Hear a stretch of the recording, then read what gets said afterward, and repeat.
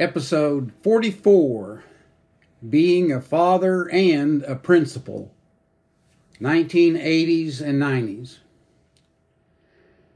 After working with teenagers for over 30 years, I came to believe that being the son or daughter of a minister was one of the toughest things a young person could go through.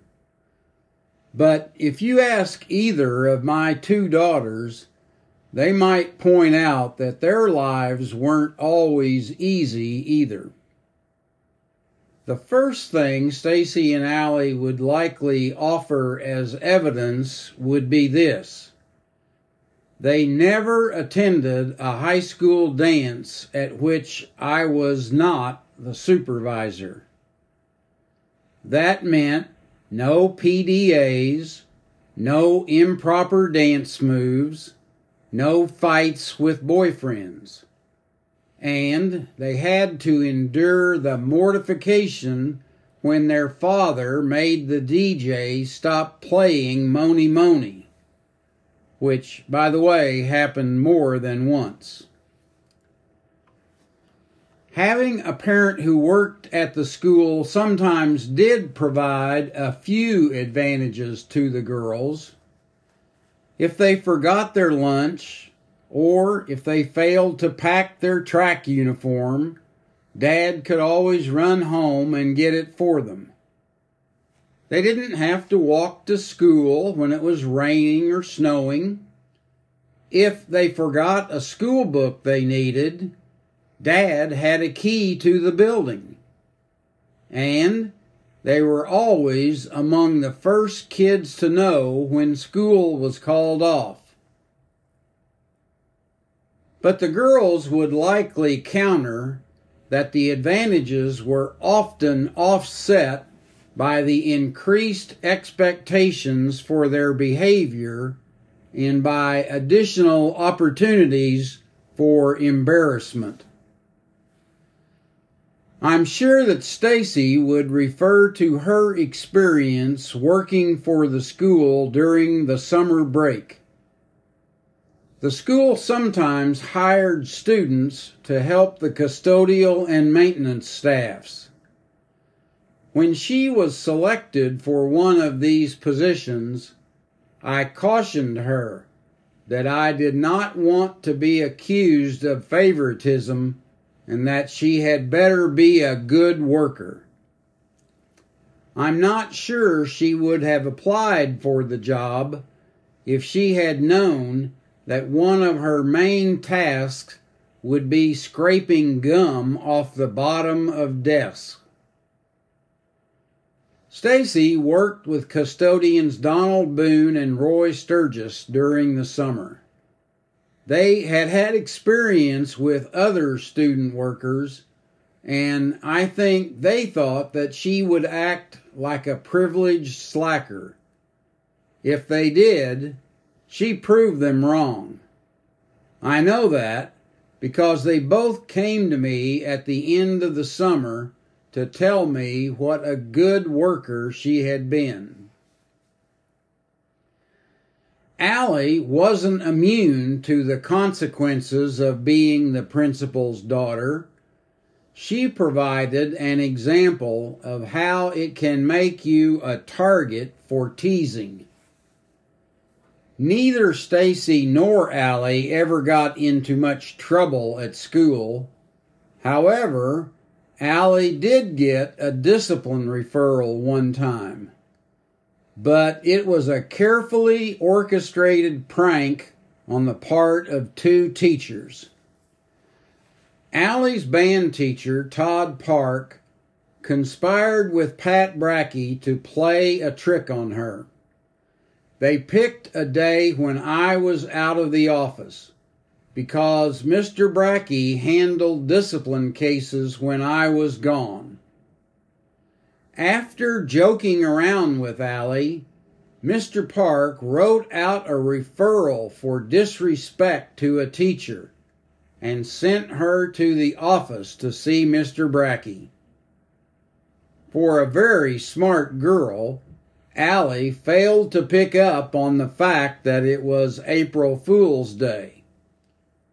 By the time she got to the office, she was crying. Mr. Brackey gave her a stern lecture on how she should show respect for her teachers, while she protested tearfully. I wasn't a witness, so I don't know how long the two staff members kept up the act, but I think they both felt bad later.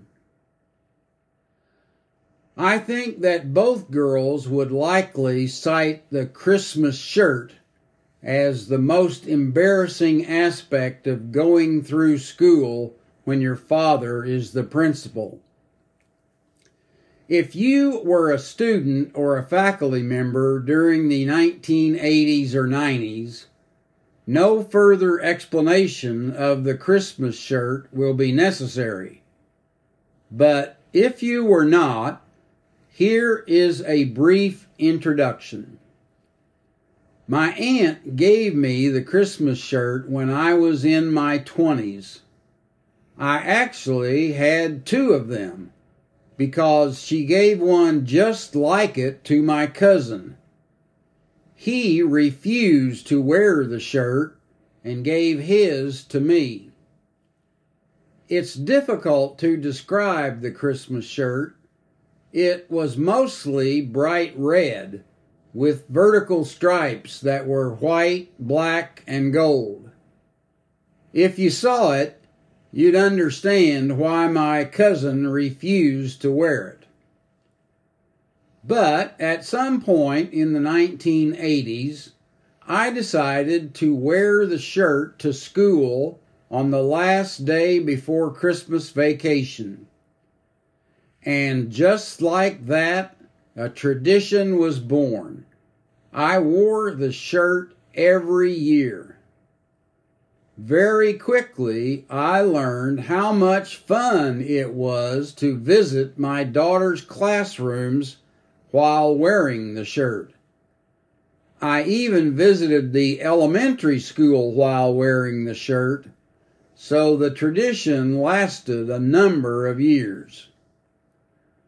Once, Stacy hid the shirt from me as Christmas neared.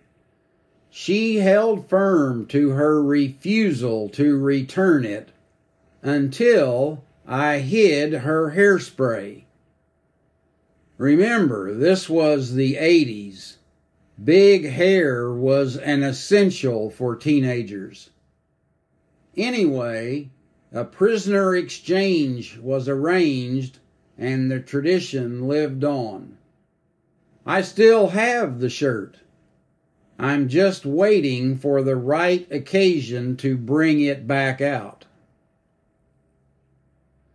Although the girls may have suffered somewhat from being a principal's daughter, from my perspective, it was a great experience.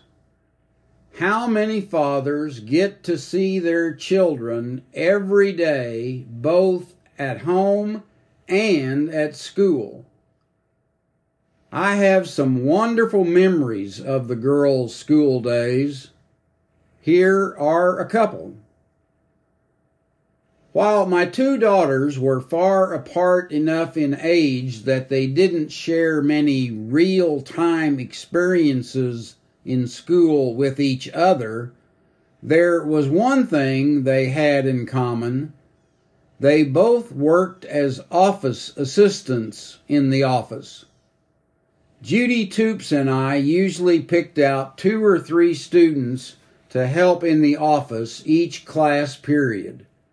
And Judy always made sure that the children of staff members were well represented. This led to a wonderful experience for me. It was customary back then for one of the student's assistants to answer the phone in the office. This was before threats of violence became so prevalent that we had to stop the practice. It happened that elementary principal Richard Skinner and I were attending a conference in Phoenix, Arizona.